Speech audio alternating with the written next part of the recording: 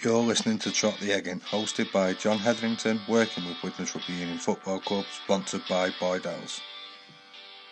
This week's rugby story is that of a proud Cumbrian who grew up loving sport and the challenges they brought.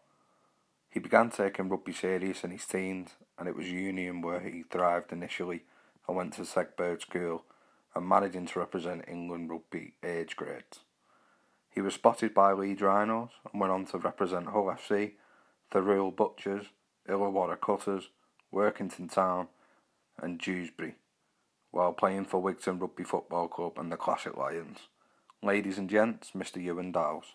Follow, like, share, subscribe and endorse us via Facebook, Trot the Eggin, Twitter @TrotTheEggin /@JohnHeath, Instagram, Trot_D_Egg_in, YouTube, Trot the Eggin, LinkedIn, John Hetherington, and Spotify, Trot the Eggin.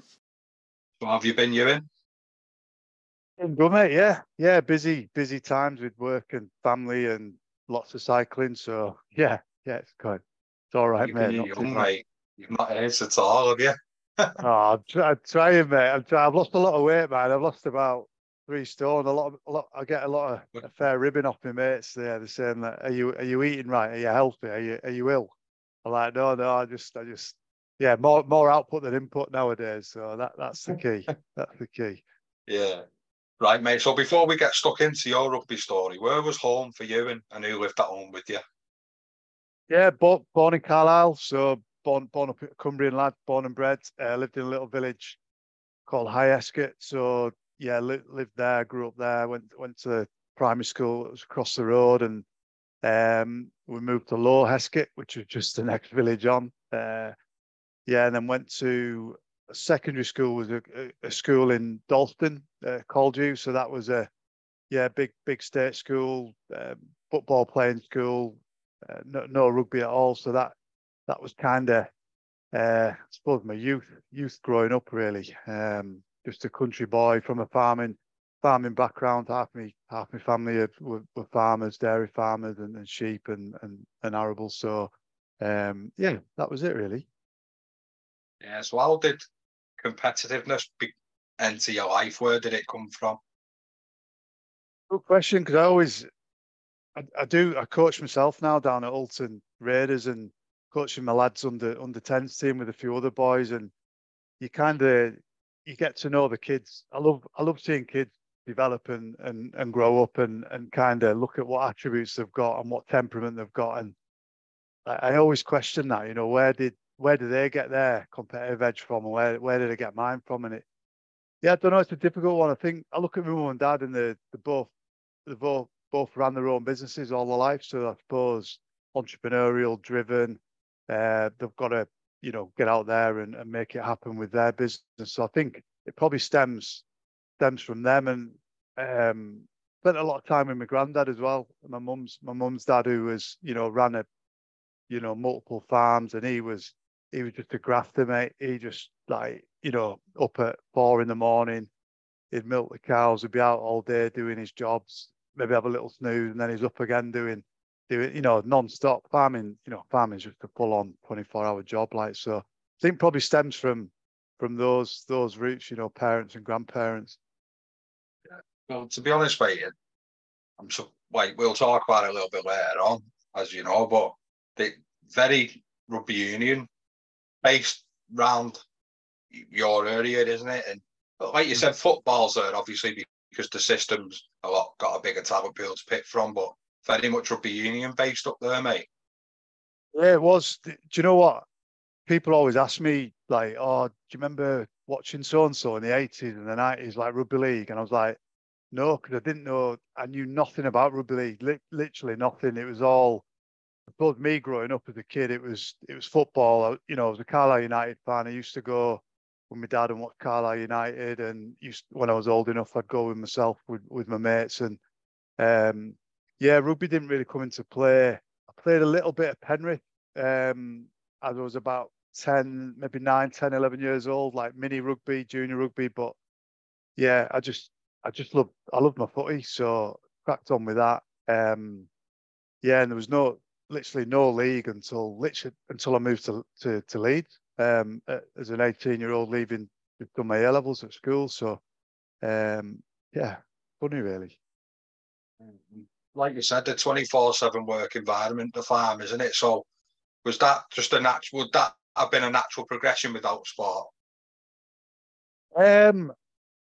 Yeah, probably not. I just thought, I think with farming, it's a lifestyle, isn't it? You've got to love it, Love live it, and mate. breathe Yeah. it. You know, because I've got friends who are farmers, and they're not in it for the money, because you can't do that. It is literally a lifestyle. It probably, as much as I like doing it with my granddad and my uncles and what have you, it wasn't for me. And then once I suppose I got more and more into rugby and realised I was all right at it, I think I got that vision and focus on, right, I need to have a good crack at this, really. Right, that's fair enough. So when did football become like your chosen sport, mate? Was it like a Sunday? You train twice in the week and play footy on a Sunday or something? Yeah, it Yeah. was. Yeah, just played. Well, my dad played a lot of footy, so he played like Sunday league. We played Saturdays and Sundays, and then there was that crossover point when I was a 13, 14-year-old lad. I was all right at footy, no decent level at all, but yeah, I ended up playing in the same team as my dad and playing with the men's team, Class though, innit? yeah, it was great. It was great. I Yeah. loved it. Absolutely loved it as a young kid. It was brilliant. But soon realised I was pretty crap at rugby, football rather, and yeah, probably need to focus my efforts on somewhere else.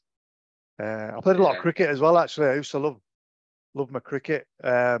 Probably more so than my footy. And but yeah, that everything had to take a bit of a backward step once the rugby came in.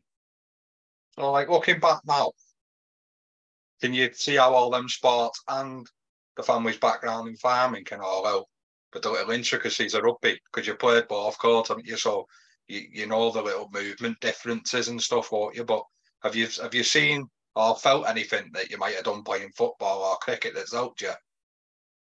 I think learning how to play as a team, in a team, in that team environment, I suppose the whole dynamics of, it's not just one person that makes the team. So I think learning through being in different sports, different cultures, different environments, that was good. I suppose different, you know, movements and skills and fitness. I suppose it all combined and ultimately um, made me made me a better player, probably longer term, just trying all those different sports. And back to mum and dad. My mum and dad were really good at that. They never really pushed me into, you see a lot of parents pushing kids into a certain sport because they want to almost live the life through them a bit.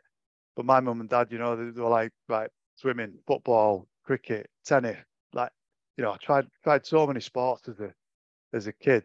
And then you end up finding your way, which I think is great. I think kids have got to be exposed to more and more. There's that many different sports out there or physical activities. It's great. It's something that I try to do with my kids now. Expose them to different sports. I'm at the deep end going swim. I used to hate swimming, but I think it's important though. Swimming's a big one, isn't it? Like Oh, it you is, go mate. where you go away on holiday, or you see these kids out and about swimming in lakes and rivers, and it scares me to death. You just want your kid to be, strong at swimming. So that's my main Just thing behind oh, it, mate, really. definitely. So I know I'm going slightly well, not slightly well ahead of where we are, but when you're on these like the cycling and that, so how do you take yourself away from the team environment and self motivate? Because you're not always on the road in a gang sort of say, you'll be doing it on your own as well. Yeah, it's good question. I think when I finished playing rugby, I've always had that. I've always needed something to focus on and train towards. I think it's really hard when you finish and you've got almost no end goal. So I suppose when I finished playing, I got into the gym massively. I mean, I was at the gym anyway, but I just thought I want to see how good a shape and how big and strong I can get. So I just hammered the gym for a good year or so and got, goodness me, I got like 115 kgs. lifting more than I'd ever lifted in my professional rugby career, and that was great. But then I got a little bit bored of that, and then I got into rowing. So I got in, the indoor rowing on the Concept 2. So I found a 2,000-meter training program that this ex-Olympic rower, like, you could buy it. So I bought it. And I thought, right, I'll just follow this. There was what was it? It was the English Rowing Championships at the Velodrome in Manchester. I thought, right, that's in 3 or 4 months' time. Let's give it a crack. So I was always good at rowing when I played rugby. I thought, right, let's give it. So I trained my socks off for that. Entered that and ended up finishing 6th in the English champs. So I was like, right, that's good.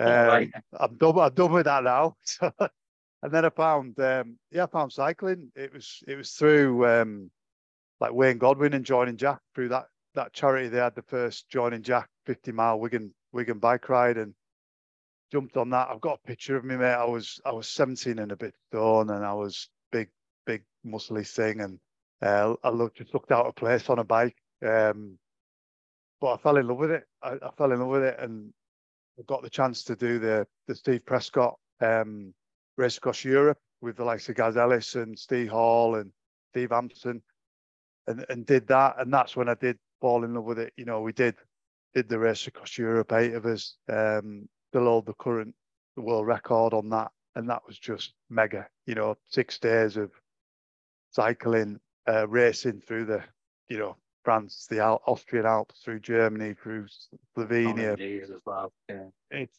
unbelievable. And then from that, I've just, seriously dedicated myself. Started racing about 2 years ago. So I do a lot of road racing, criterium racing, and it's class because I treat it as though it's I'm nowhere near a pro cyclist, by the way, but I love it. I've got a coach because I think you need a bit of accountability. So I've got a coach, someone that I don't want to let down. So that drives me to train hard, because it's hard to train on your own and have that structure and focus. So yeah, that's me, mate. With a coach, I just want to get better and better at racing at the minute. And cycling's one of those sports that, my coach says it, the next 10 years, if you keep continuing and be consistent, you'll be a better cyclist than you are now. So that's great. 42, but I'll take that. 52. If I'm better than I am now, that's awesome. Yeah. No, because, mate, it's like, you'll know you played at much better standard than me, but the fundamentals of being on your arse under your own sticks and not really knowing where the next positive player is going to come from.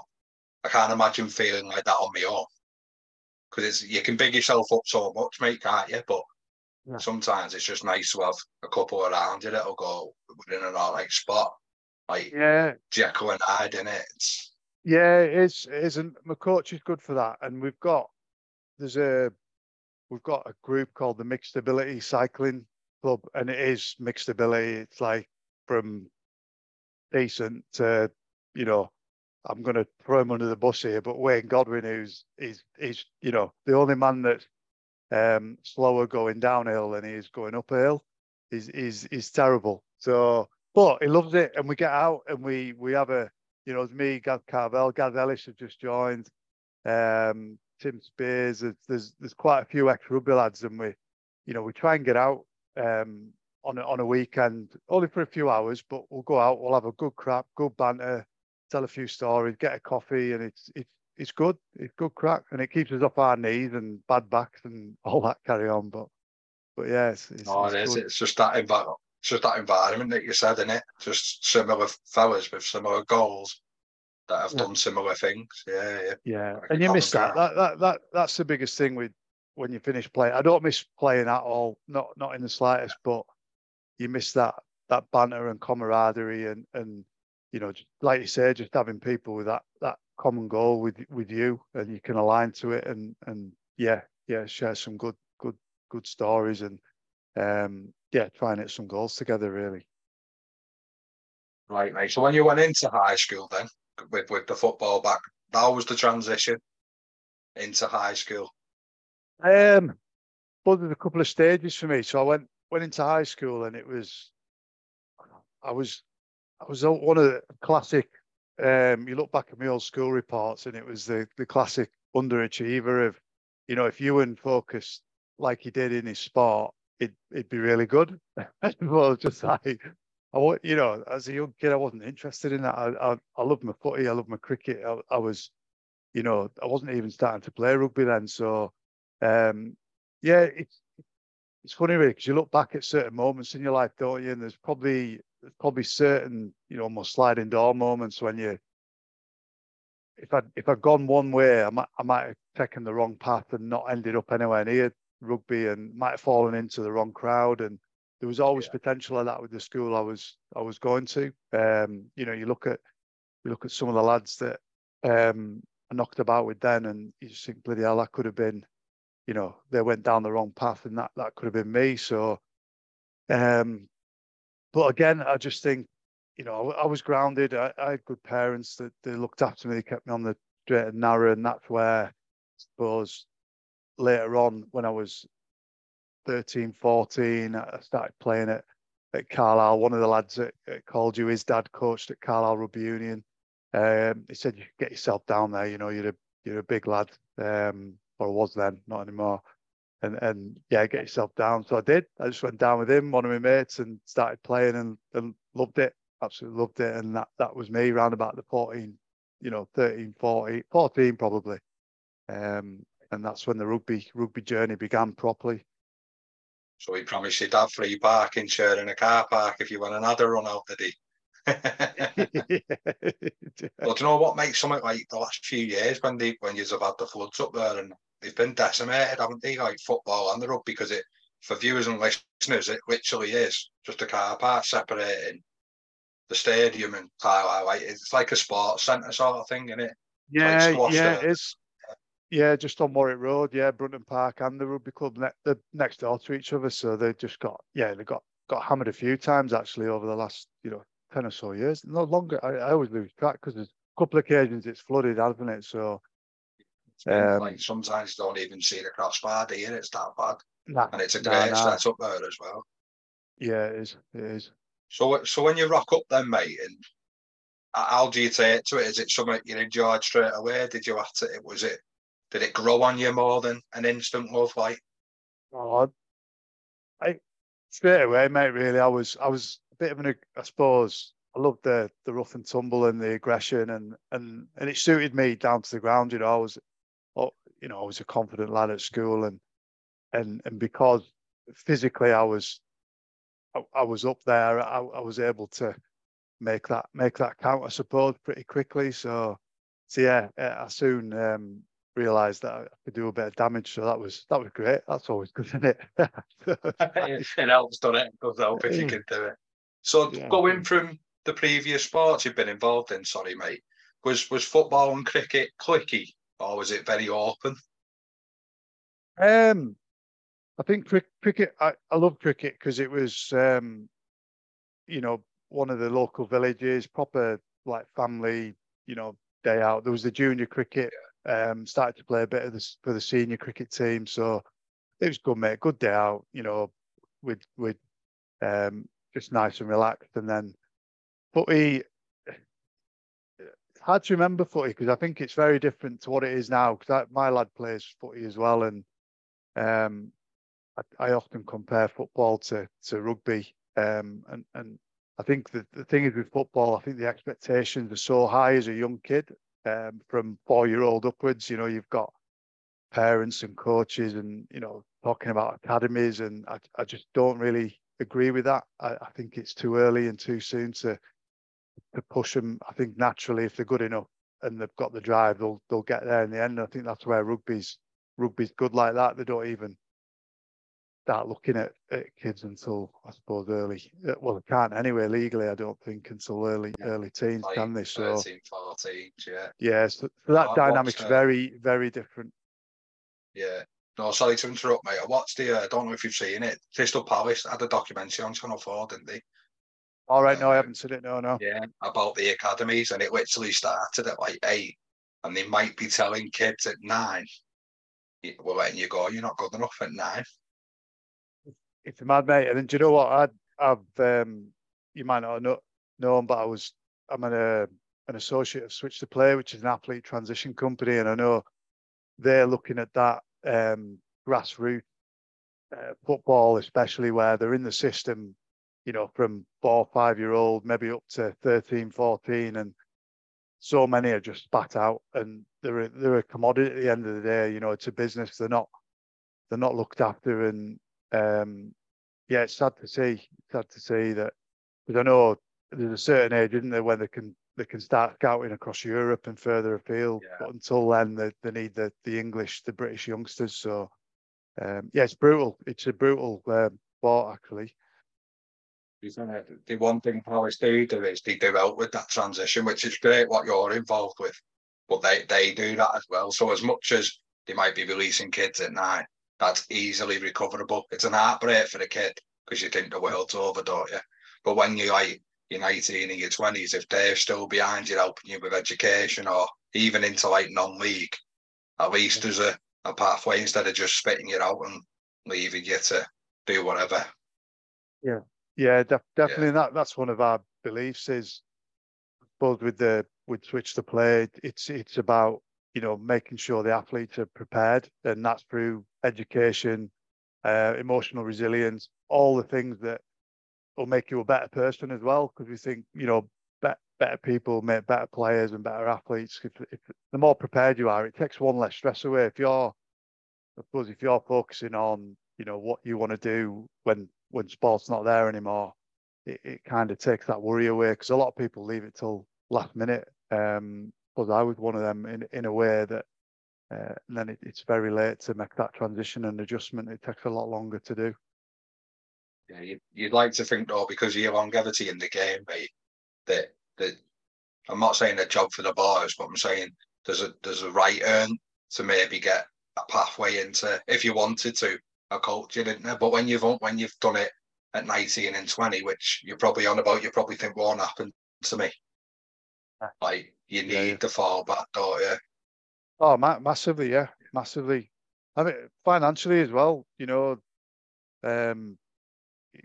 go through your career and you earn all right money, and even these academy lads that are getting spat out, they'll be on a, steady away money, I suppose. But then once they get spat out, it's like, right, what I'm going to do to earn a crust and pay my way at home, or if they're renting or living on their own. So it's a difficult one, that. Yeah, no, it definitely is, mate. So where can people find Switch to Play? Yeah, just Google them, Switch to Play Foundation. They've got charity status a few years back, and they're great, mate. They've got a whole array of different, I suppose, courses and pathways you can take. And yeah, seriously, recommend it for current and ex sport people, whatever age. Yeah, they've got some fantastic people, behind the scenes, ex athlete, psychologists, the full lot, the kind of the experts that you need for that area. Yeah, they're a cracking bunch. That, mate. Yeah, I like that. So upon leaving school, mate, what were your options? So when did rugby league become a serious consideration for you? Yeah, so I suppose back to high school, when I was at Coldew in Dalston, I'd just done my A levels, and I was at that point where it kind of, playing county rugby union and almost got in the north of England, but that was without any, I wasn't at a rugby union playing school, and I was playing for Carlisle, but I was playing like Carlisle under 18s, and then ended up playing like under 21s. But I don't know. In high school? You know what? Yeah. So I don't know what the trigger was, but I think my parents were a help as well. And I think a few people have said to me, you need to be at a rugby union playing school in order to progress, and maybe, make it as a pro. That was the talk at the time. So yeah, I remember we started looking at schools locally. So there was Austin Friars in Carlisle, they played rugby union. There was St. Bees over there, over on the west coast near Whitehaven, and then there was Sedbergh. So we visited all of them, me and my mum and dad, and yeah, Sedbergh was just next level. you know, what they did, the coaching they have, the kind of offering. Obviously a school steeped in history and heritage. You know, Will Carlin, ex-England captain, Will Greenwood. You look at it, and it just felt the right fit. So I went and did all the testing and got awarded a scholarship. Otherwise, we'd have never been able to do it. You know, so we got awarded a scholarship and went there and went into private school for 2 years and boarded. So I went, you know, massive change from state school of well over 1,000 pupils to, you know, Zebba, private school, into that environment. So yeah, it was mad. Yeah, you know, I suppose a working class kid into that I suppose yeah, wealth of, you know, people going there with you know, from massive heritage and wealth, and yeah, just a different level. And yeah, it was funny. Yeah, the rugby league boys used to call me the posh kid and what and all that kind of stuff. I was like, no. Yeah, well, it is a massive change, though, mate. Because, like you said, it is a well-known school, isn't it? It's exactly what it says on the tin. Really, yeah, it's a rugby school predominantly. Oh, it was a huge change. It was the first time, you know, I boarded there, so it's like me straight in, left home at 16, and it you know, it was all the first 3 or 4 weeks were awful for me because it was just that massive adjustment, and you know, new mates and some of us clashed because of our background and everything else. But I'm pleased I hung in there because I almost left actually because it was that bigger change. But yeah, hung in there and it just got better and better. And honestly, probably 2 of the best years of my life spending it there, because you end up, you know, you're 24/7 with your mates, and the rugby was just next level. It was, you know, it was like being a full-time rugby player really, because when you're not in lessons, because yeah, you're either training for the rugby team, the first 15, or you're out playing touch on the rugby pitches, and it just lived and breathed it. It was awesome, and that's where, yeah, it was class as a young kid, and that was me. That was the start of my rugby union journey. Ended up getting picked for England schools, played England schools, and yeah, that's when I suppose the next step was when I got picked up by Leeds. Right, mate. So very much, are you still raw as a player when you get to Segburn? Yeah, it was, mate. I had really good intentions of being a back rower, but they slotted me in the second row at first, and then they said, "Nah, you're going to be a front rower." You wanted to leave.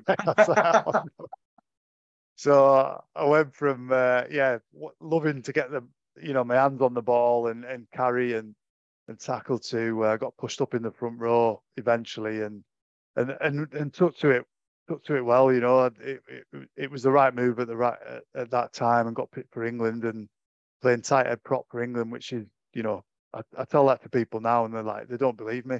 It's just like, you were a tight head prop. Honestly, I know it's mad. Yeah, I wouldn't think it. Crazy, isn't it? Crazy, but yeah, that's probably why I switched to league. Actually, I just thought I can't do this as a career because I don't really enjoy it, but I'm all right at it. So I didn't find another career path. Yeah. So at what point did it click to you that you could do something with it? Because it's all well and good getting a scholarship and that, mate, and people telling you how good you are, but you've got to believe it as well, haven't you? You've got to know that you've got what it takes. Yeah, I think having the right coaches and people around you as well. You know, lucky at Sebba, we had there was Neil Rollins and Jeff Wapp at the time, and they were good. I suppose the England setup, and Stuart Lancaster, actually, he came up a few times, and he was scouting on behalf of Leeds Tykes, so he came up and did some really good presentations, and he was obviously aware that there was a few of us. I suppose that team actually that we played in my final year at Sebba, there was some cracking players. You know, Phil Dowson played for England. He's director of Northampton now. There was Mike McCarthy. He played for Ireland. Leinster, Connacht. Cy Cross played up at Edinburgh.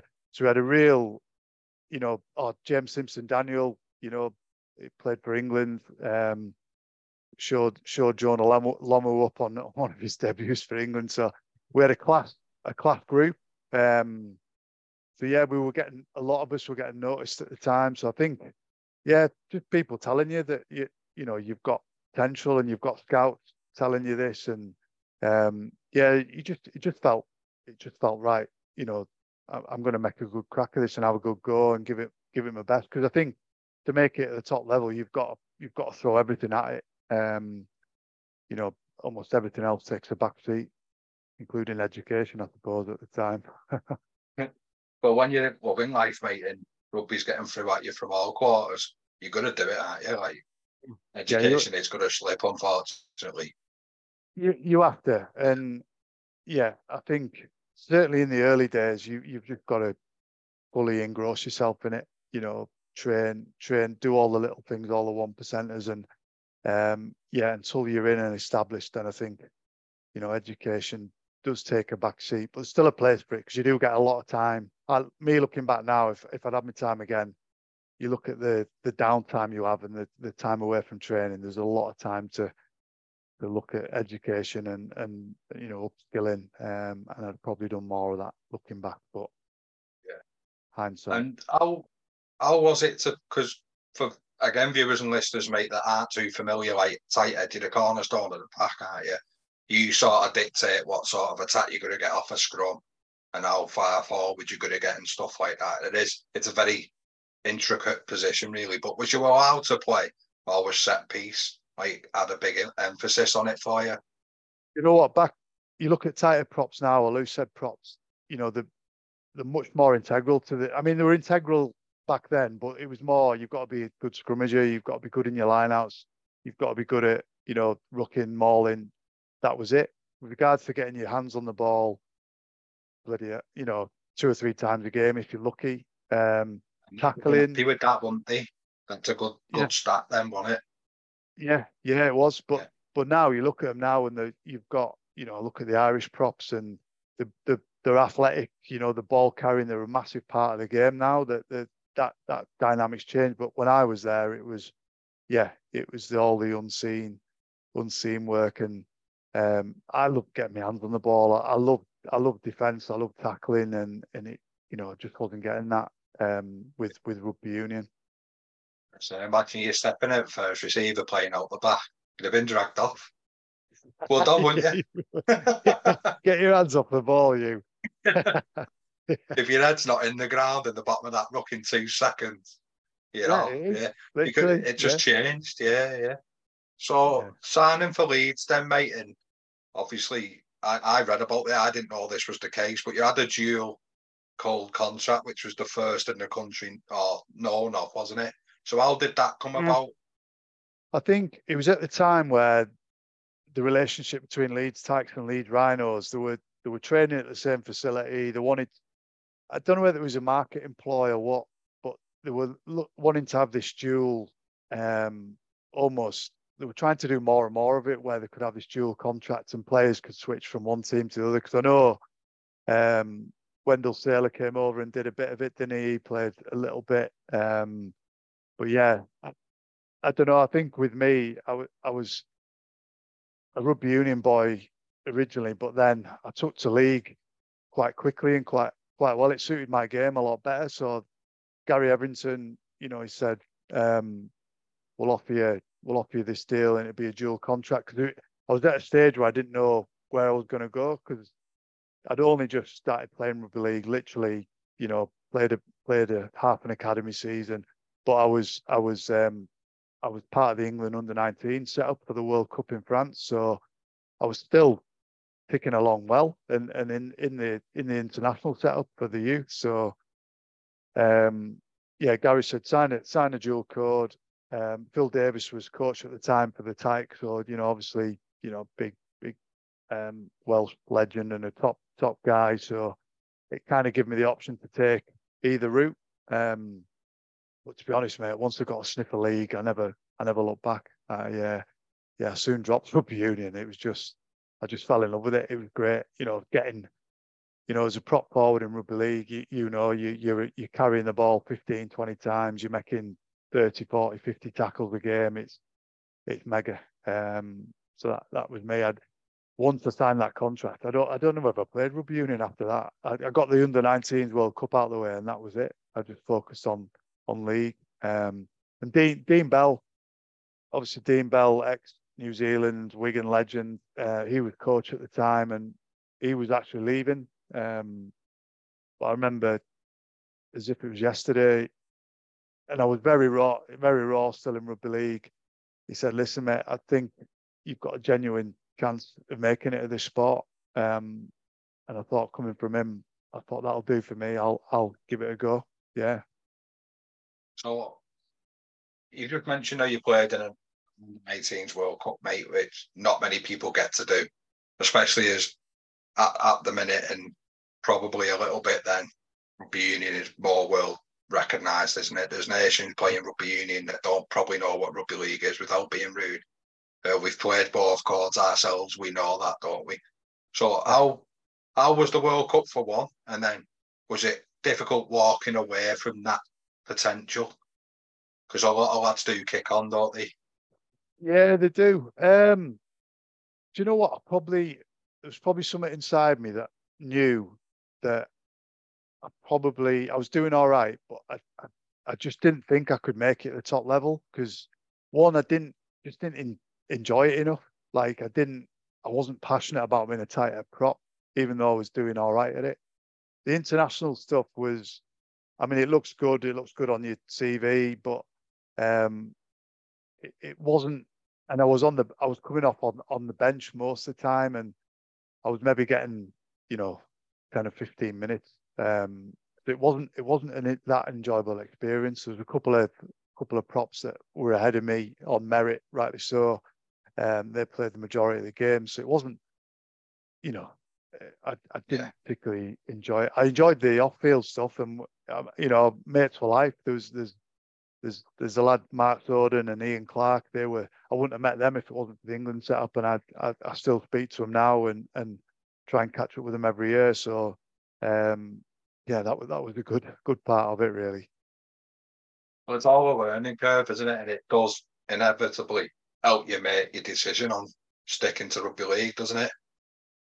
Yeah, it does. The fact that if I wasn't enjoying, the international setup in rugby union, and I wasn't enjoying the position I was playing, then I think any pro sport, it's a job of a lifetime, isn't it? So you've got to love it. You've got to be passionate about it. And I suppose at the time with union, I wasn't.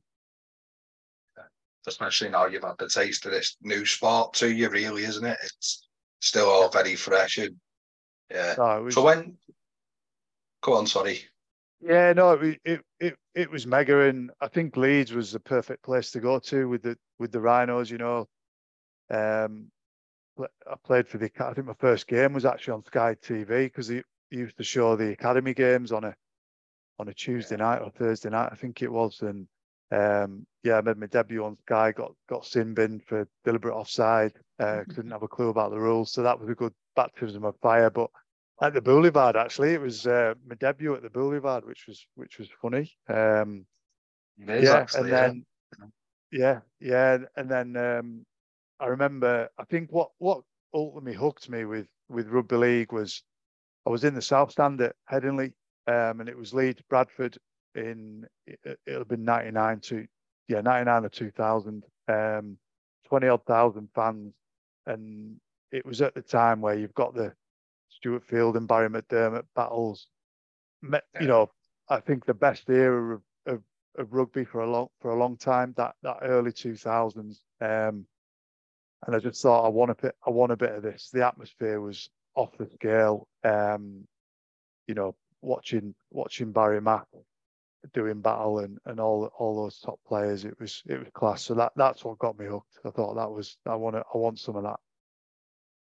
Right, so before we move on with how things went at Leeds, mate, what is it about Headingley that, because obviously send the questions out and the daft ones later on are probably well known for regular listeners and viewers, but what makes everybody enjoy Headingley? I think I know they've upgraded the stadium and but I think it's still, you look at the history of it and what's gone on there in the past, and I suppose the history that's been created, and I don't know, they've always had a great following of Leeds. They'll always get 12, 13, 14, 15,000 up to 20,000, when it's a shame that Bradford aren't here anymore, because those derby games were mega. I just think it's a really well supported, well run club. And the band, the atmosphere, the chanting, you struggle to match it really. So how did it go at Leeds then, and what did you feel you learned most, and when did you really feel like a rugby league player? I think I had 4 years there in total. One year was on loan at Hull, but it was great. I loved it. It was a really professional setup. There was some good coaches, some really good conditioning coaches as well at the time. So I was able to develop physically, mentally as well. They had I think they were one of the first teams to bring in like a sports psychologist, which was actually, looking back, was a chap called Darren Robinson, who I do keep in touch with, and he was great for the young kids, because often as a young kid coming through, but you don't have those coping mechanisms. If you make an error or you have a bad game, you dwell on it a lot, and there's nothing, looking back, there's nothing you can do about that. So it's about what you can do in training, how you can channel that into the next game, and so that was very good for me with I suppose the psychology side, which is something I enjoyed anyway. The mental side of it, which had to be incredibly strong to make it the top level. So the Leeds was great. It allowed me to learn my trade and develop, and I loved it. It was a great few years. Met some class friends, had some good times on and off the field, and unfortunately at the time it didn't work out, but Hull came in at a right time that I suppose they were going to give me first team rugby week in, week out, which is it was an important time where I needed to do that in order to kick on. That's where I went on loan initially. Then they offered me a long-term contract, which I had to jump at. I had to take it with both hands. So did you generally see the loan as an opportunity, mate? Because it maybe is an insult to some people as well, isn't it? They don't see a future there. Do you know what? There was a bit of that, because I was really happy at Leeds, and actually the season that I went on loan, I played the first 4 games for Leeds. There was a Challenge Cup and there was 3 league games, so I thought, right, this is it. I've cracked it. First 4 games, I'm in the first team, loving life. And then I remember it was Darryl Powell who pulled me into the office and said, "Oh, Hull have got a bit of an injury crisis. They've approached us to take you on loan, and we're going to send you out on loan." So, yeah, it was. You know what? It was at the time. It was. I was gutted, but things happen for a reason. And I went to Hull. I played the rest of the season. Didn't miss a game with them, and I went into. They had a good team, Hull at the time, cracking team actually. The likes of Jason Smith, Richie Barnett. There was some unbelievable players. And very different culture to Leeds. It was, there was some lads who liked a drink and a smoke and all that carry on, but it was a family environment at Hull, and we had a good time on and off the field, and it was great. It was a good fit for me at the time. Yeah, and what was it when you first go in a dressing room? So, like, for instance, that year you played Challenge Cup game and 3 league games. What was it like when you first seen your name on the back of a jersey and the little daft things like that? Yeah, it's class. As a kid, when you're shown on Sky Sports and you're just breaking into the team, it's mega. Nothing better. To play on those pitches in front of those size of crowds with, you look at the players that I played with. lucky to play with some of the all-time greats of the game. So yeah, it's it's a privilege and yeah, it's quality. And I know obviously everyone's target beginning of pre-season. Well, you went a little bit later in that first year on loan, didn't you? But is trophies and playoff. Well, probably playoffs, isn't it, to give yourself an opportunity and try and have a nice cup run if fellas are honest. But could you then imagine the success that was to come at Hull and the opportunities that you would have had? Did you see that coming? You know what? Probably looking at the team once we got everyone back from injuries. That 2003, 2014. You know what we should have done? We should have won something that year if we looked at the team and the kind of the runs that we went on. Yeah, we probably peaked too early on some of those occasions. You know, we were in the top. I can't remember 04, we maybe top 2 or 3 at the time, 3 maybe. But yeah, we could have done a bit more. But yeah, we saw the potential there. We were never a team of superstars, but we were a tight knit unit, which there was always something good going to happen out of that, which I suppose it ultimately did in 05. Yeah. And anyone else interested, mate, before you signed permanently, or was it always going to be Hull anyway? No, it was it was always going to be Hull. Yeah, I think there was I lose track of years, but I don't know if there was Gold Coast Titans when they first formed. There was a sniff around them, but I think I was comfortable where I was. Trying to be a regular Super League player, basically. But it must be nice, though, mate, that there's outsiders that maybe don't know you that well, but still want you to add to that environment. Yeah, it's good because I don't know. I suppose you still class myself as a youngster at that point.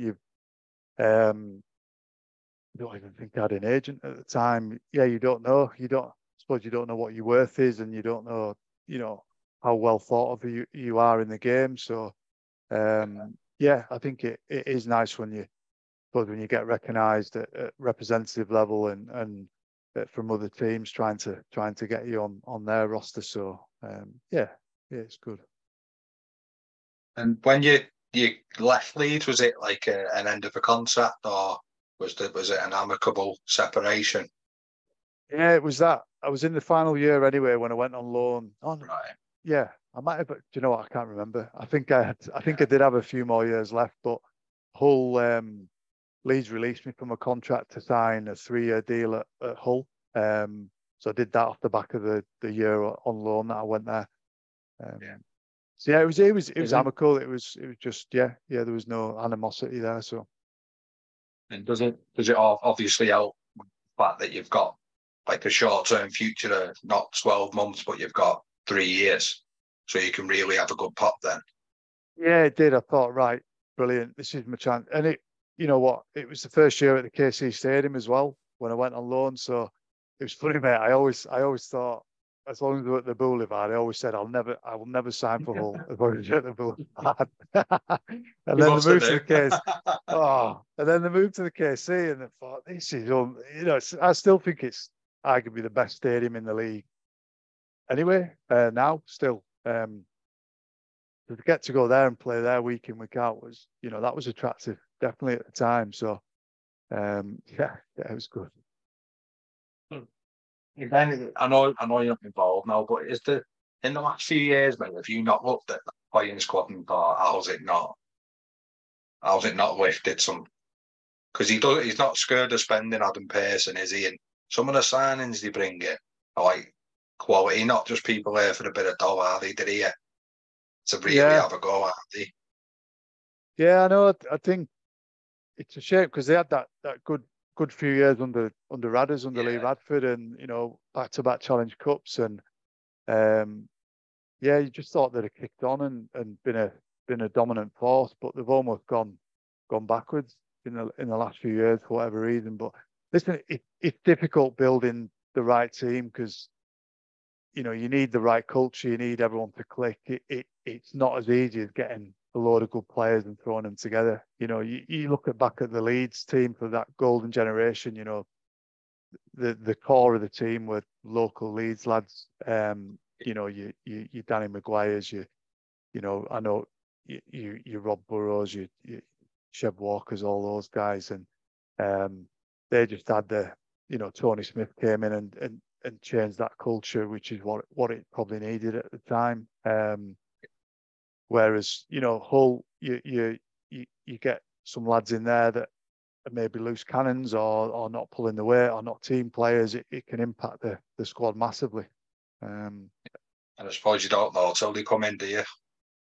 No, you don't. Really. And listen, the young, you know, speaking to a lot of lads that are still playing that I played with, so it's showing how old they are.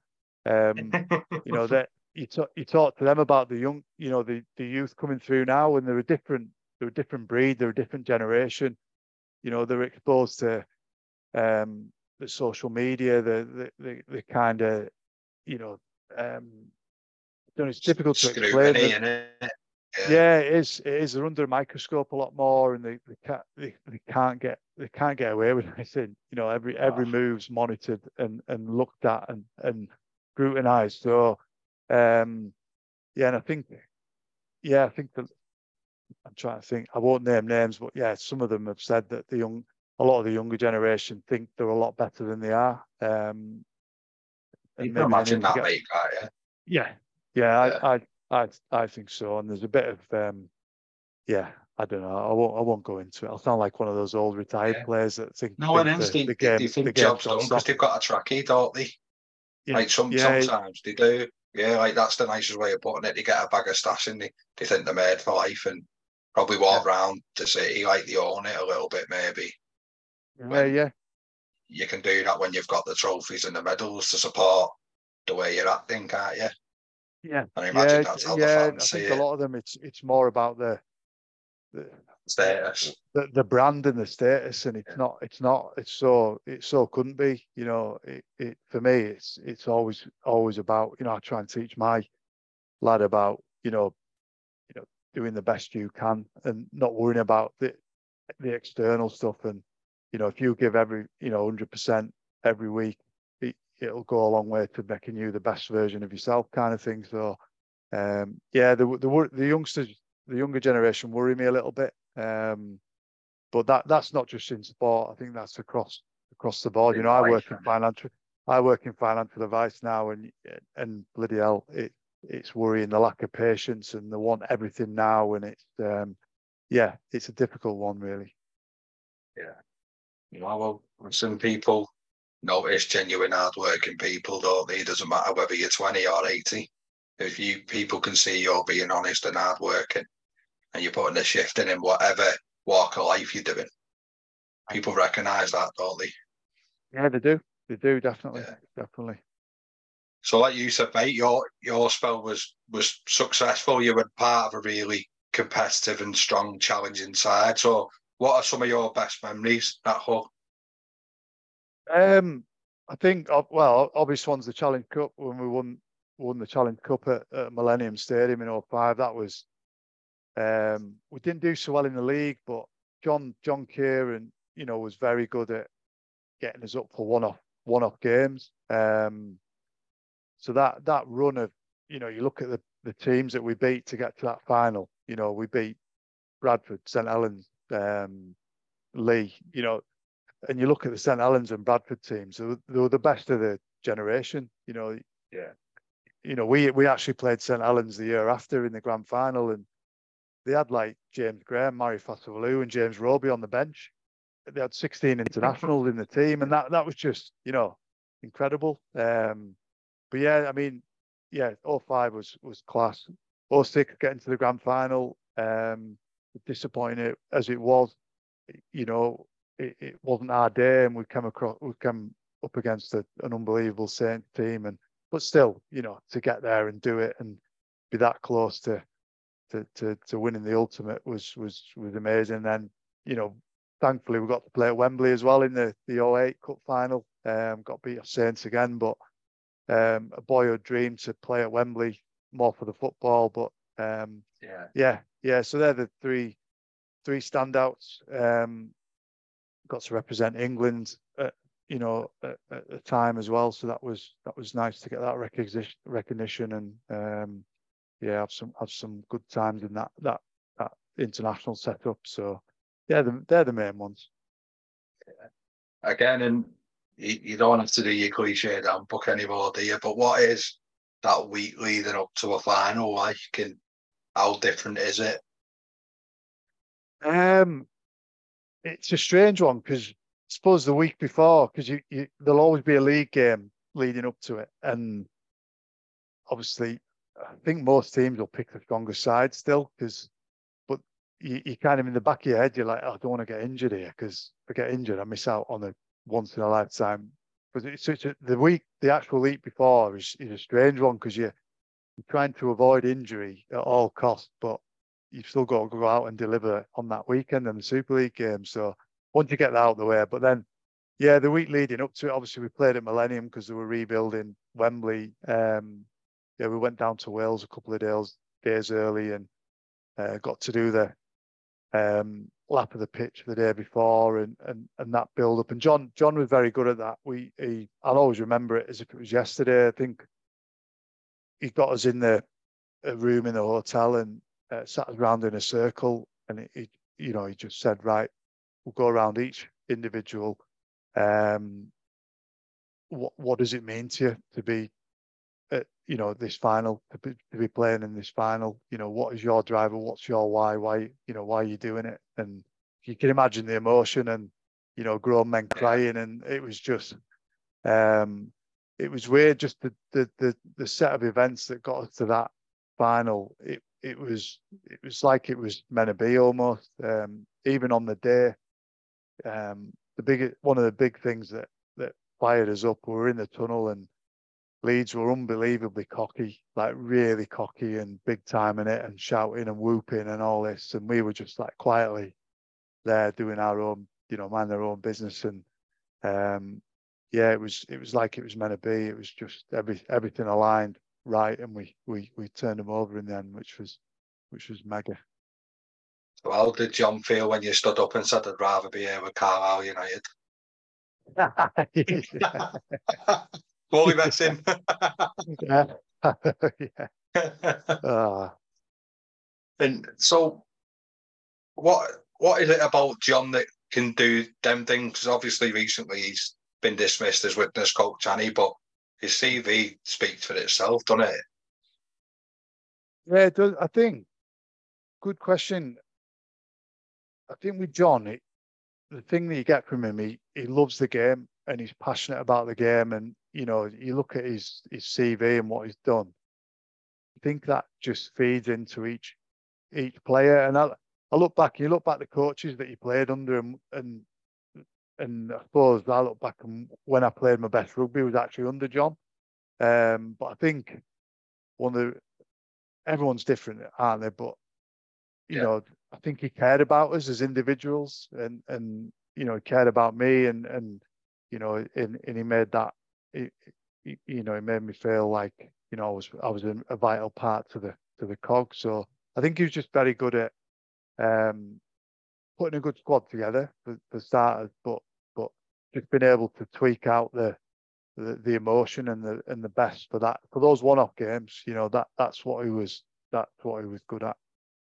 Yeah, that's where he was at his best, mate. Yeah, it was. And then England selection. So how was you told about that, and how was you in that environment? Because you're getting flashbacks to the previous cold, aren't you? And because the badge means as much to you on a supporter's jersey, I imagine, as much as it does playing. Whether you'd have done it in cricket, you'd done it playing rugby union, whether you'd have done it at football, the feeling will be very much the same, wouldn't it? Yeah, it was. Do you know what, the England whole rugby league England stuff was an interesting one, good and bad. So first got selected in 2004, which was my first proper year at Hull after the year on loan. So that was brilliant. Recognition. I'd had my first full year of playing Super League rugby and got picked for England. It was when GB was still around, so got picked for England to play in the Federation Shield, I think it was at the time. So that was great. I thought, right, I'm on the cusp. I'm almost development. You know, my next goal, I want to be GB. So that was great. Great feeling to get that. And then 05 was probably easily my best year at Hull. You know, we won the Challenge Cup. Personally, I got players player, coaches player, fan player of the year. So it was great to get recognised for that. So I was in the form of my life personally, and yeah, I was on the verge of GB, and I thought I was going to get picked at the time. You know, that was the rumours coming out. Brian Noble was coach, but yeah, I remember we were in the room. We got sat down. We got told you're either GB or you're England. And he went. The thing is, I was never Brian Noble's kind of prop. You know, he was always big, powerful. You know, your Stuart Fielding. I think he picked Ryan Bailey, Jamie Thackeray at the time. So yeah, that was gutting. I thought You that was can't my do any only. more, can you? No, I couldn't really, but I just wasn't the fit for that particular coach. So yeah, I ended up pulling out because I needed a hernia operation. So I was a bit gutted, and I thought, right, I'll just get the operation done. I was aiming for GB that year and didn't get picked, so let's get the op done. And then the following year I got picked for England again in 06. So I played in that, and it was good. You know, there was some good rugby. We won the Federation Shield against Tonga. There was loads of fights and scrapping and red cards. At the Witness Ground, wasn't it? A witness, yeah, it was, Yeah. yeah. Which was yeah. I think Jamie Jones got filled in, and then Radders came in to help him, and Radders got filled in on the ground, and Solomon Amono ran on from the bench. He's a heavyweight boxer, isn't he, Solomon Amono? And he got a red card, and he was on the bench. So it was, yeah, carnage all around. Yeah, so it was. How did you recover from that, mate? When you must have been like not a hair's width away from it. I know life's a matter of opinions, but sometimes, which again, Brian's similar to John, isn't he? He's quite a big icon in the game. He calls him on the telly, and I think he's still involved with Bradford, isn't he? But how do you get yourself going again when you know you've just had the year of your life, basically? yeah, it was tough, but I think because Hull were on the cusp of something special, you know, winning the cup, grand final. You just think, right, this is it. They're going to invest. They're going to build the squad, keep getting better, and they're going to be, you know, top 4 challenges every year, and which is what you want. You know, there was a genuine opportunity there for Hull to kick on, but they didn't. Paul Cook, he left mid-season, didn't he? At one point, he went to Hull KR, and that was a massive blow to us. He was an integral part to him. You know, Paul Cook and Richard Horne at halfback, and you know, he left us in the lurch a fair bit, and then they just didn't invest and recruit appropriately, and it cost them in the long run actually. Yeah, it was a difficult period from then on. So when you lose someone like Paul Cook, because like he was instrumental when he pulled the strings, really, what does that tell everyone else? What did it tell you? It probably told me a bit about the person Cookie, because I don't know what went on with the behind the scenes, and you know, whatever went on with the chief executive, that he said he'd signed a contract and he didn't. You know, that's none of my business. But I suppose it was disappointing for us that Cookie left us. You know, he'd been part of the whole setup for a long time, and you know, to leave partway through the season to our biggest rivals, it was a kick really. And listen, I get it's a short career. Financially, I know he'll have been better off with what he did, but I suppose me personally, sometimes you've got to look yourself in the mirror and think, is this, you know, morally right for my teammates? And you know, it probably, and it wasn't, and it impacted us, you know, in a big way. Yeah. No, and really, it was it was well documented, wasn't it? It was controversial. It was everyone was ripping everyone at one point. It did get a little bit messy, mate, didn't it? And it must have been a distraction for you. Yeah, it was. It was messy, and it was partly the club's fault for not tying up those loose ends, which was just bizarre. But that's sport, mate. Things happen, don't they? You've got to kind of move on and control the controllables. I always tell my lad. So yeah, you just try and make That's what you preach. Yeah, definitely. And how was a derby day for you? Is it something you look forward to? Did you circle it at the start of the year? You know what? They were the best games. Almost, yeah, I'd say up there with the finals actually. Because the atmosphere is off the scale, and you know, it's the fans live and breathe it over there. You know, the West and the East, and yeah, there've been some battles on there. Even if it's a friendly, you know, they'll get 15, 16,000 there at a friendly, and it's battle royale. You know, it's next. Yeah, blimey, I remember I was playing at one of the derbies, and we beat them at their place. You might remember it was at the time there was a pitch invasion, and lots of kids went on from our end celebrating, but then Hulky our lot came on, and I think I got offered out by about 3 blokes, and then yeah, I did. It was like, come on, I was like, I'm just trying to get off here and get a shower, and then luckily a whole fan came over and just cracked one of them. Like, right, I'll see you later, and left them one. And there's a big in the whole Daily Mail. There's a picture of a lass with a high heel just going at somebody like this with a just like geez. And that was the passion though. Like the yeah, it was unbelievable. I miss them. The derby days were class, absolutely class. Yeah. Yeah, they were good. And you mentioned the hernia up there, mate. How had you been with injuries? You know, unbelievably lucky. I did look after myself. You know, I always did the right thing, training, eating wise. But yeah, that was probably my only major op actually. Yeah, I didn't miss many games at all. I think Super League wise, my worst injury was I tore my calf quite badly, but I was only out for maybe 5 or 6 weeks. And then my worst injury was my last ever game at Dewsbury. Yeah, not my medial ligament, but apart from that, just I broke my toe.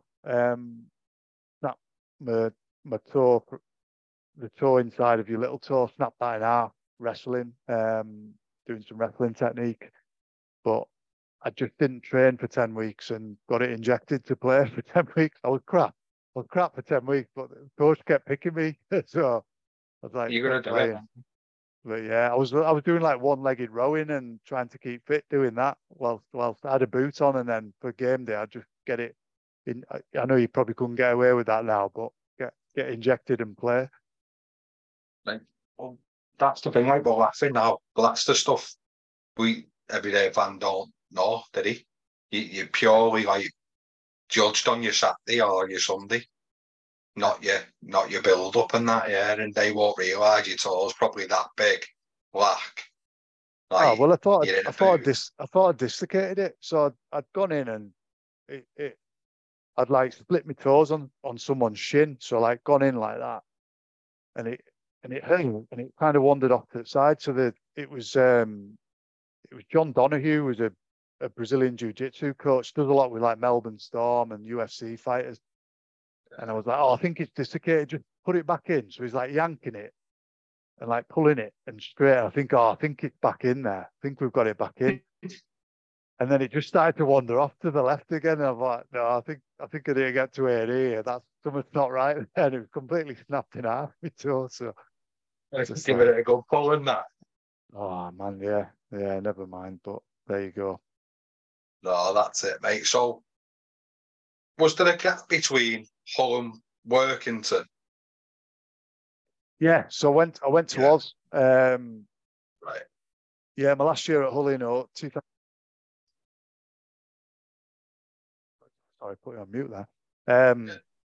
Yeah, I went to Oz, so I didn't get offered a deal at Hull, which was pretty gutting to be honest at the time.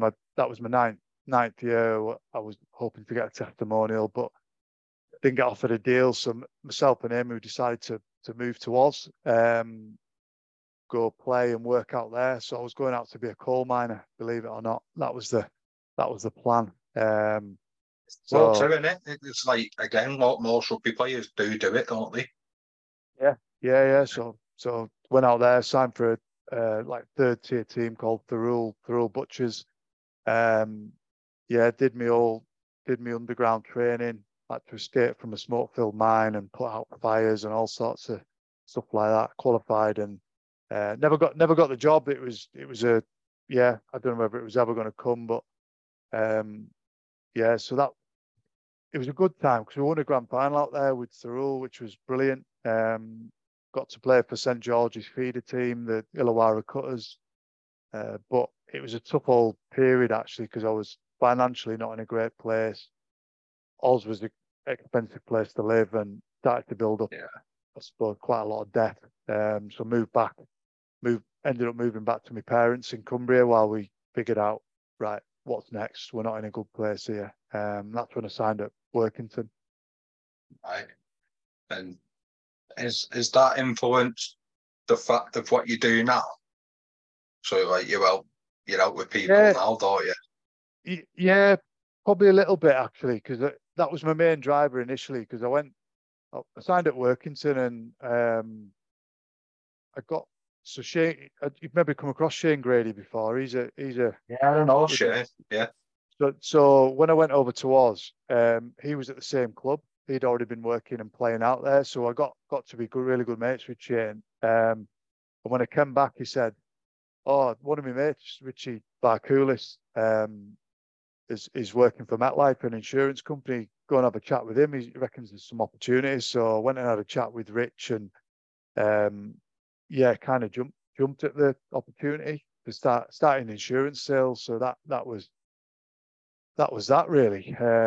That's what helped me get my feet back on the ground. And ultimately, I was selling. There was accident policies for broken bones. So going around all the amateur clubs in all the Cumbrian amateur clubs and Yorkshire and selling this broken bone policy, which was great. And suppose the next stage was going fully into financial advice and investments and financial planning, which it certainly helped.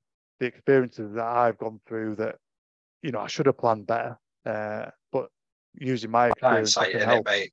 Yeah, it is. But I can use my experiences and my, I suppose, tough times to help others. Try and not make those same mistakes. Yeah, of course. Don't listen to me. I'll break bones, and then it just happens, doesn't it, mate? Yeah, that's it. That's it. Especially if you're 3 stone bigger then as well. I know. So how was it coming back? Well, for a start, what were the facilities like? Is it Thirul, mate? Is that how you say it? Yeah, Thirul. Yeah. It was a local town club. There was no gym. Just a nice pitch in the middle of the town. Just as you'd probably expect with a bowling club next to it. Really nice setup, great people. Loved it there. I was literally a minute walk to the beach. I thought this is it. I can see myself doing this for a good long while. But yeah, it just didn't work out. But that's life. You've gone from, again, without being rude, mate, because you're pretty humble, but you've gone from having everything just in one room and then recovery in another and then massage one to none of that, like just suddenly. Yeah, it was difficult, mate, because I went to Thirul and it was the temperatures it was warm at the time when I went out there.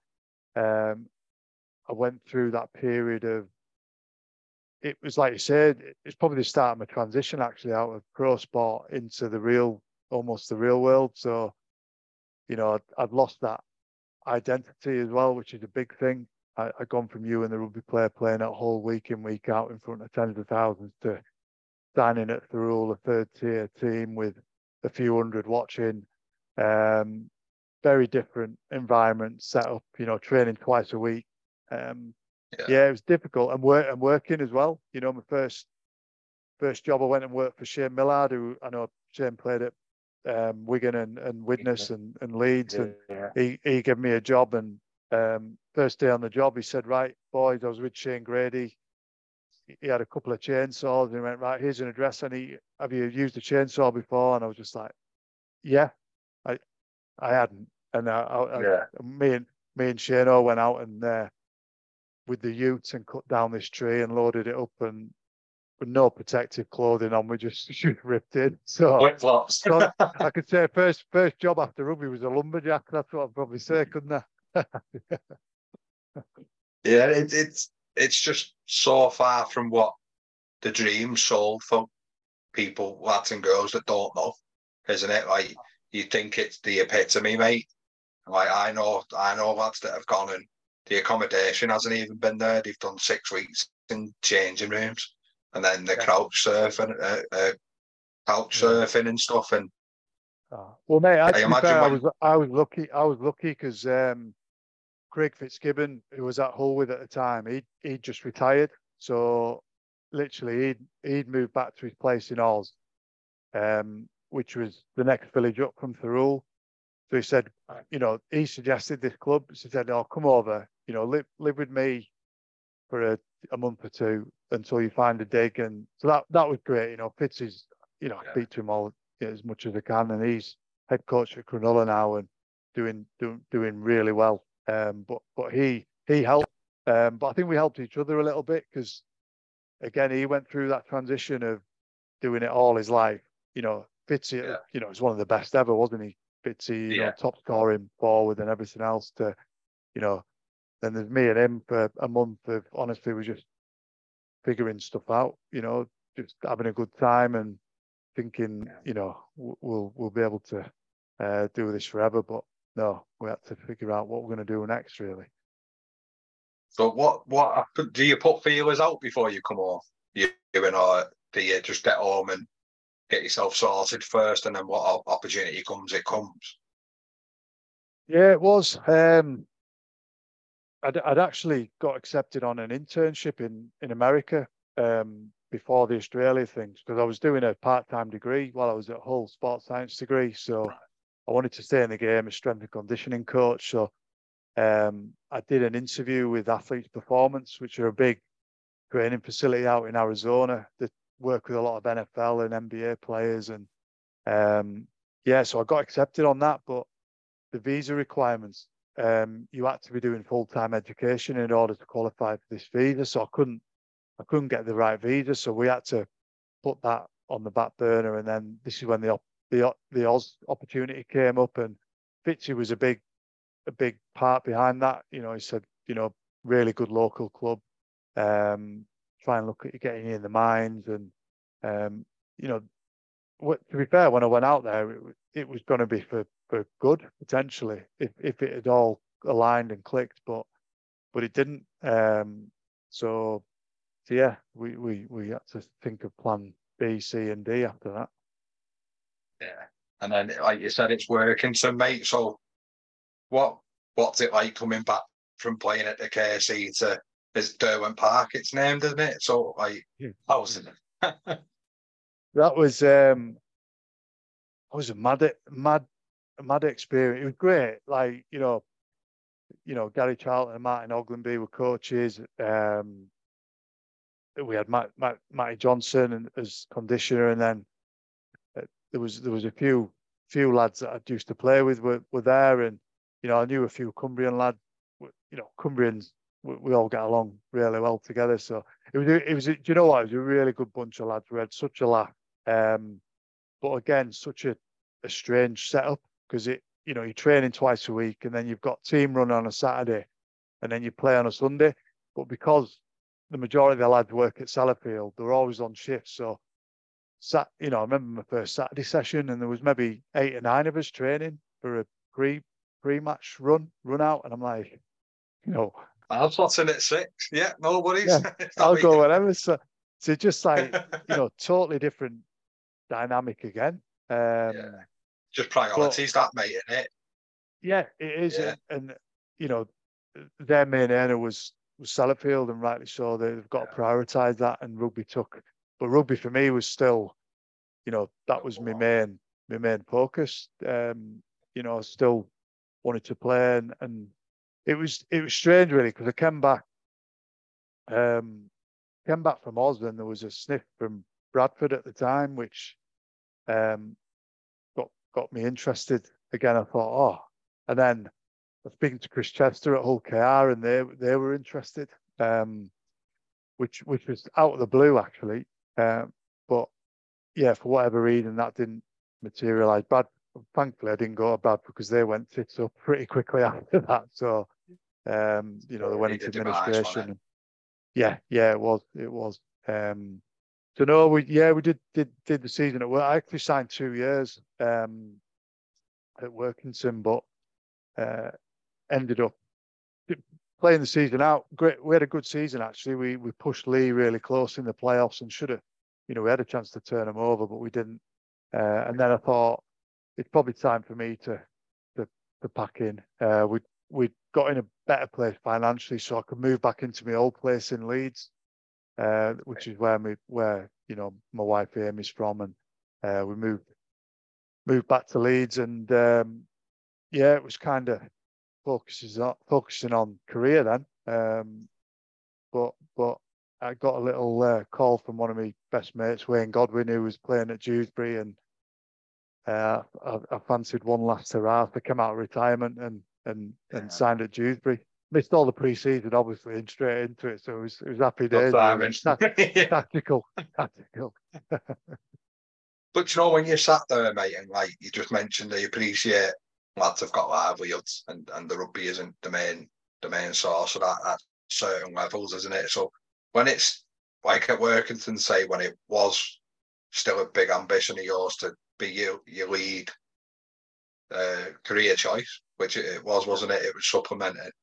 Is it hard to motivate yourself when you're doing it, like you said, a team run with 9 lads, or are you having to change a lot of the spine a lot of the time because of shift work and stuff? And yeah, it is. And you've got to think as well, the coaches are part-time coaches. They've got jobs, and they've not been exposed to full-time sport or full, Super League. But I thought, me, probably where I tried to add a bit more value and help on that side, and try and bring a bit of leadership and a bit of, what we did at that level, and try and bring a bit of professionalism in, and help on the coaching side. So yeah, I think it was difficult, but I tried to use my experiences to add to the team, and bring that, because that's ultimately why they wanted me there. I played 240 odd games at Super League level, so I tried to add a bit. And it's an enhanced role, basically, mate, aren't you? You're an on-field coach there. You're nurturing the next wave, aren't you? Yeah, that's it. Sharing the captaincy with Jared Stack at the time. So yeah, I enjoyed that. Yeah. And then so Dewsbury then, mate, how did that go? And I hope Wagger was sorting you a few emails out or something for pulling you out of your bed. Well, he was rubbish, because he got me out of retirement, then he broke his arm, and that was his season over. So I didn't get to play with him much, really, which is a bit disappointing. But well, I mean, I'm not ashamed to admit, I think the last 3 or 4 years of my pro rugby before Dewsbury, I wasn't enjoying it. And I think my form reflected that. I'd lost the love and passion for it, and whether that was through the coaches that I was under, and it was a strange one, mate, really. I wasn't getting nervous for games. My nerves were more about, got to perform here, I'm going to look like an idiot, I'm going to let myself down. So it wasn't a nice feeling at all. It was a strange one. I was performing on both fear of letting myself and my family down, which before that it was fear of, you always have a bit of fear of failure, but I wanted to go out there and perform, because I love doing that. I love performing and being the best I can. But whereas it was a totally different dynamic. So You're carrying a profile as well, you and I, yeah. Sorry, mate. Yeah. Yeah. Yeah, exactly. And you know, like you say, you can go on social media and look at, you know, what people are saying about you and everything else. So that you know, I wasn't enjoying it. So I suppose one of my goals of when I went to Oz and I went to working, I just wanted to enjoy playing the game that I loved and enjoyed. You know, I just wanted to get that passion and you know, get the nerves of turning up on a game day and getting out there and enjoying it again, back to when you were as a young kid. So, and thankfully, Dewsbury allowed me to do that. You know, Glenn Morrison and Damien Gibson were coaches. Got back with my best mate Wagger, and you know, one of the big things, Dewsbury was 10 minutes down the road from me, and I'd always travelled. I'd always travelled to Hull, which was a 45 an hour commute. Workington, I travelled from my mum and dad's, which was again, you know, 40, 45, 50 minutes. But Dewsbury, it was down the road, so I could rock up at training. I could get a full day's working. Morrow, Glenn was great. If I had to work, he said, "Don't worry about it. You don't need to train. Just, you know, as long as you're here once a week, you're fine." So, you know, you can be captain. Me and Carl Price were co-captains, so we shared that, and it was just a relaxed environment with a really good bunch. And I started loving it again. Started playing well. And it was just a nice feeling to get back and enjoy it and enjoy that environment and have a good laugh and play some good rugby. And then ended up snapping my media. I was going to retire that year anyway because I got the opportunity with St James's Place. But then snapped my medial on one of I think it was the end of July against Barrow. And that was it. That was me done. But I was all right with that. It was, you know, I was enjoying it. I was fine. I did it scoring a try, so that was nice because I never score many tries. So I snapped my medial scoring a try. So happy days. Yeah, good. So we come a full circle, really. The love was where it started at 13. The love's where it ended, and you've had a couple of mixed bags in the middle of it. Yeah, some really good highs, a few lows. Maybe not the lowest of lows, but enough for you to appreciate what you've had and maybe what you were about to go into as well. Yeah, definitely. It was good to finish where I was, even though I was injured. But you know, I enjoyed that final season, and it was just nice to finish in that headspace, I suppose. And now it was right. Let's focus on. I've got St James's Place. I'm going into their academy. I've got a genuine career path that I can get my teeth stuck into, and it was good. Everything was starting to align after probably, you know, 3, 4, 5 years of transition of some pretty dark days actually of not knowing where I was going to take it all and go with it. But yeah, got in a good place in the end. Oh, mate. So how did Wigton come about, and how did you find it playing in North 1 West? I think we were at the time, weren't we, or something like that? Yeah, it was randomly. So this was in between. It was in between Workington and Dewsbury. Yeah, it was. So the reason behind that was I got a chance to play for the Classic Lions in Bermuda. So now with like Paul Arnold and people like that. Yeah, so there was in that team there was Colin Jarvis was playing. There was Victor Matfield was playing for South Africa when I went out. So 11 days of it was a lot of drinking, but some really good high quality rugby. So I got picked on that, and I thought, right, I've not played rugby union since I was a kid. You know, I owe it to them to at least play a bit. So I knew a few people at Wigton, like Malcolm Brown was coach at the time, and I'd come across a few of them because I played a few old boy games against the anti-assassins for Sedbergh, so I played against, and a lot of the Wigton boys played for them. So that was my kind of way in. I could have gone to Penrith, but Penrith played a league or two up, and I didn't fancy playing too higher levels, so went in with Wigton, and yeah, it was great. I think I had 3 or 4 months there. Loved it. Really good bunch of lads. Played a bit of back Something row. wrong? No, mate, 12. Yeah, I'm centre, yeah. So yeah, I played at Wigton, had a good laugh, and then that's when I went out to Bermuda with Classic Lions, and yeah, that was a funny one as well because the coaching staff, there was like JPR Williams was the doctor, and Willie John McBride was part of the team as well, and Daffy James was part of the coaching staff, and they came to me because they didn't really know much about me because I was rugby league lad really, and they went, "We're a bit short in the backs. Have you ever, you think you'd be all right playing like centre?" And I was like, "Yep." You'll do me. They didn't realise I was one of the slowest props in the history of Super League and all that. So I ended up playing inside centre for the Classic Lions out in Bermuda. So it was mega, absolutely class. Loved it. And how's life now for you, mate? You look happy, like you said, you're smashing the riding, mate. You're a lot lighter than you was, and you still look 21, so it can't be too bad, can it? Cheers, mate. Do you know what? Life's good.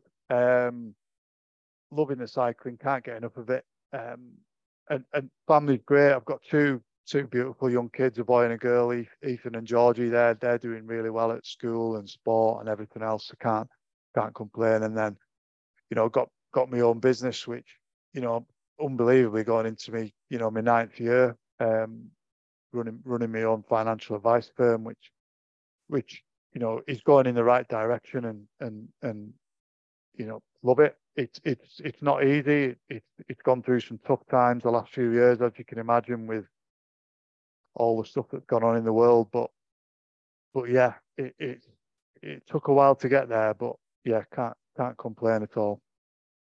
Me forced to that testimonial there, mate. Don't be non-negotiable contracts and that.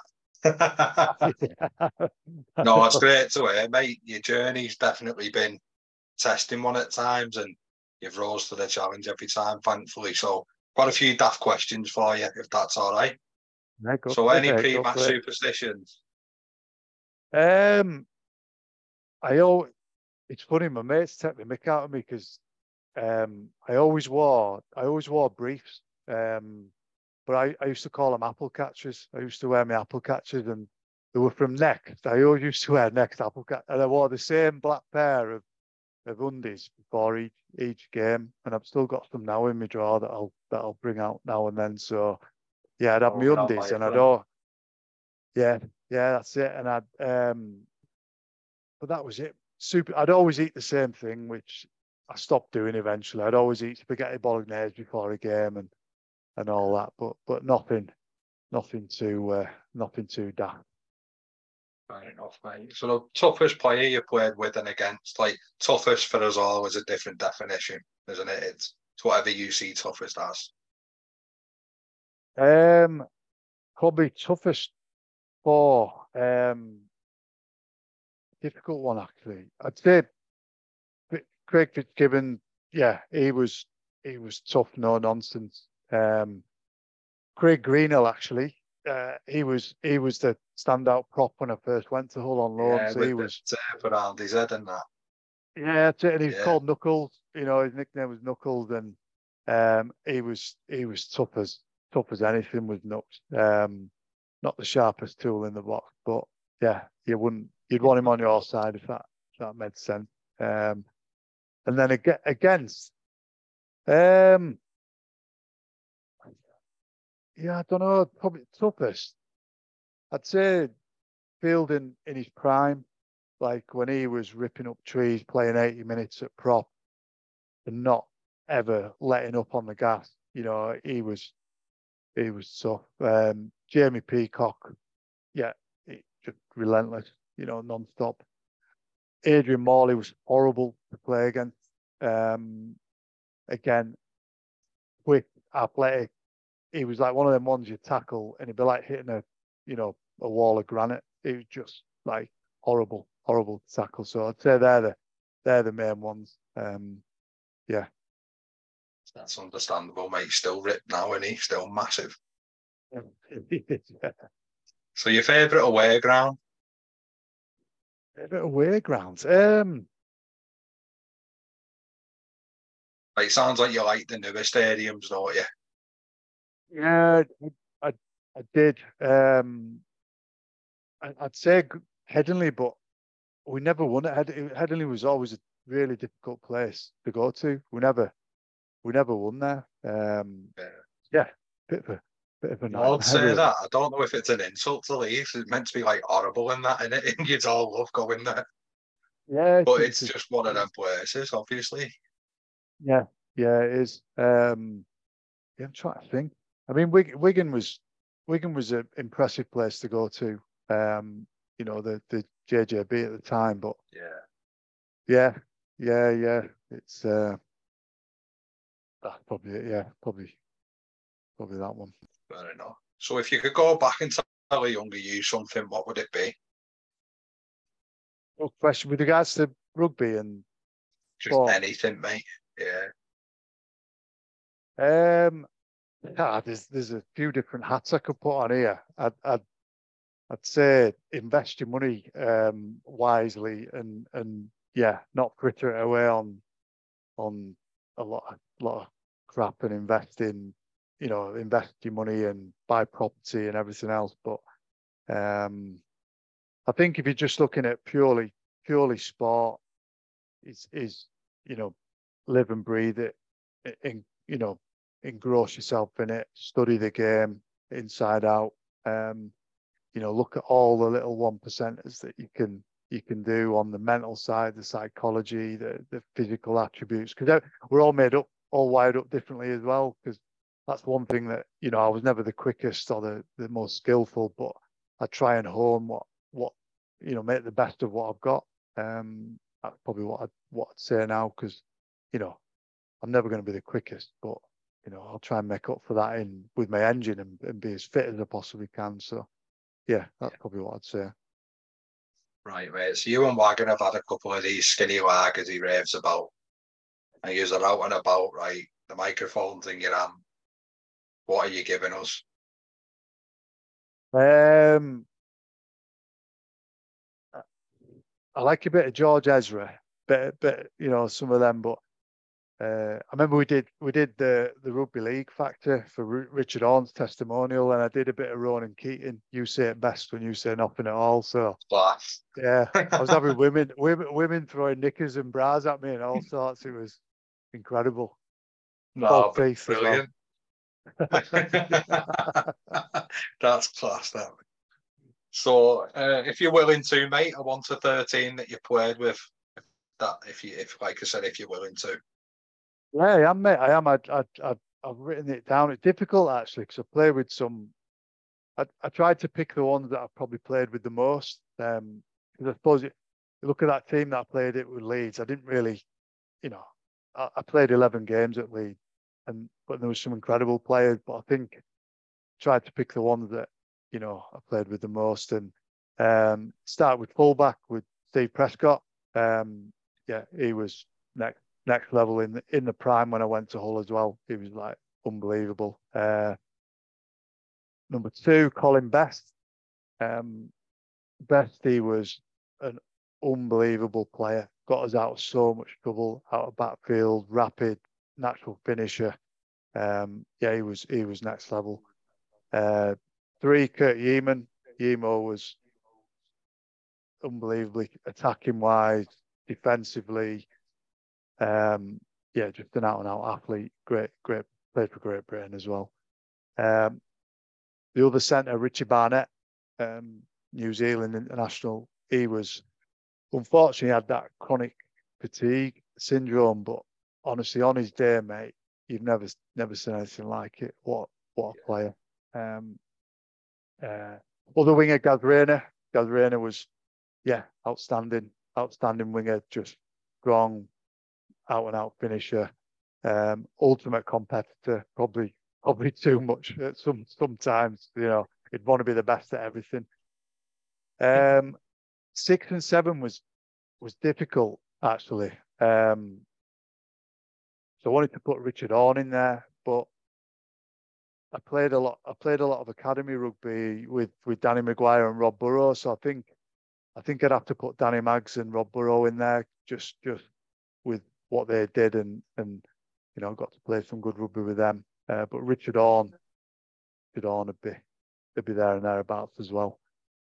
And then the pack. So I'd have Barry McDermott. So Baz was someone that, I looked up to massively when I was at Leeds, and I made my full debut with Baz at Hull. So me and him started against Hull at the Boulevard, which was amazing, and we ended up turning over Hull actually, with a Danny Ward drop goal to make it 6-1. Believe it or not, madness. But it was the catalyst. We kicked on. Richard Swain at 9. Swainey was, you know, one of the best captains I've been under. Yeah, one of the best players I've played as well at Hull. Gaz Carvel at 10. Big Gaz, good mate of mine, but yeah, incredible career, Gaz, with Warrington and Hull. And then second rowers, Willie Manu. Willie was just, outstanding class player. Stephen Kearney at 12. Big Steve. He was integral in, I suppose, our Challenge Cup win as well. He kicked on to be an NRL coach after that, but he did a lot of coaching and very, very good on the mental side and getting us up alongside John. He was a big part of that. And then loose forward, Jason Smith. I put him at loose, but he could slot in at 6 easily.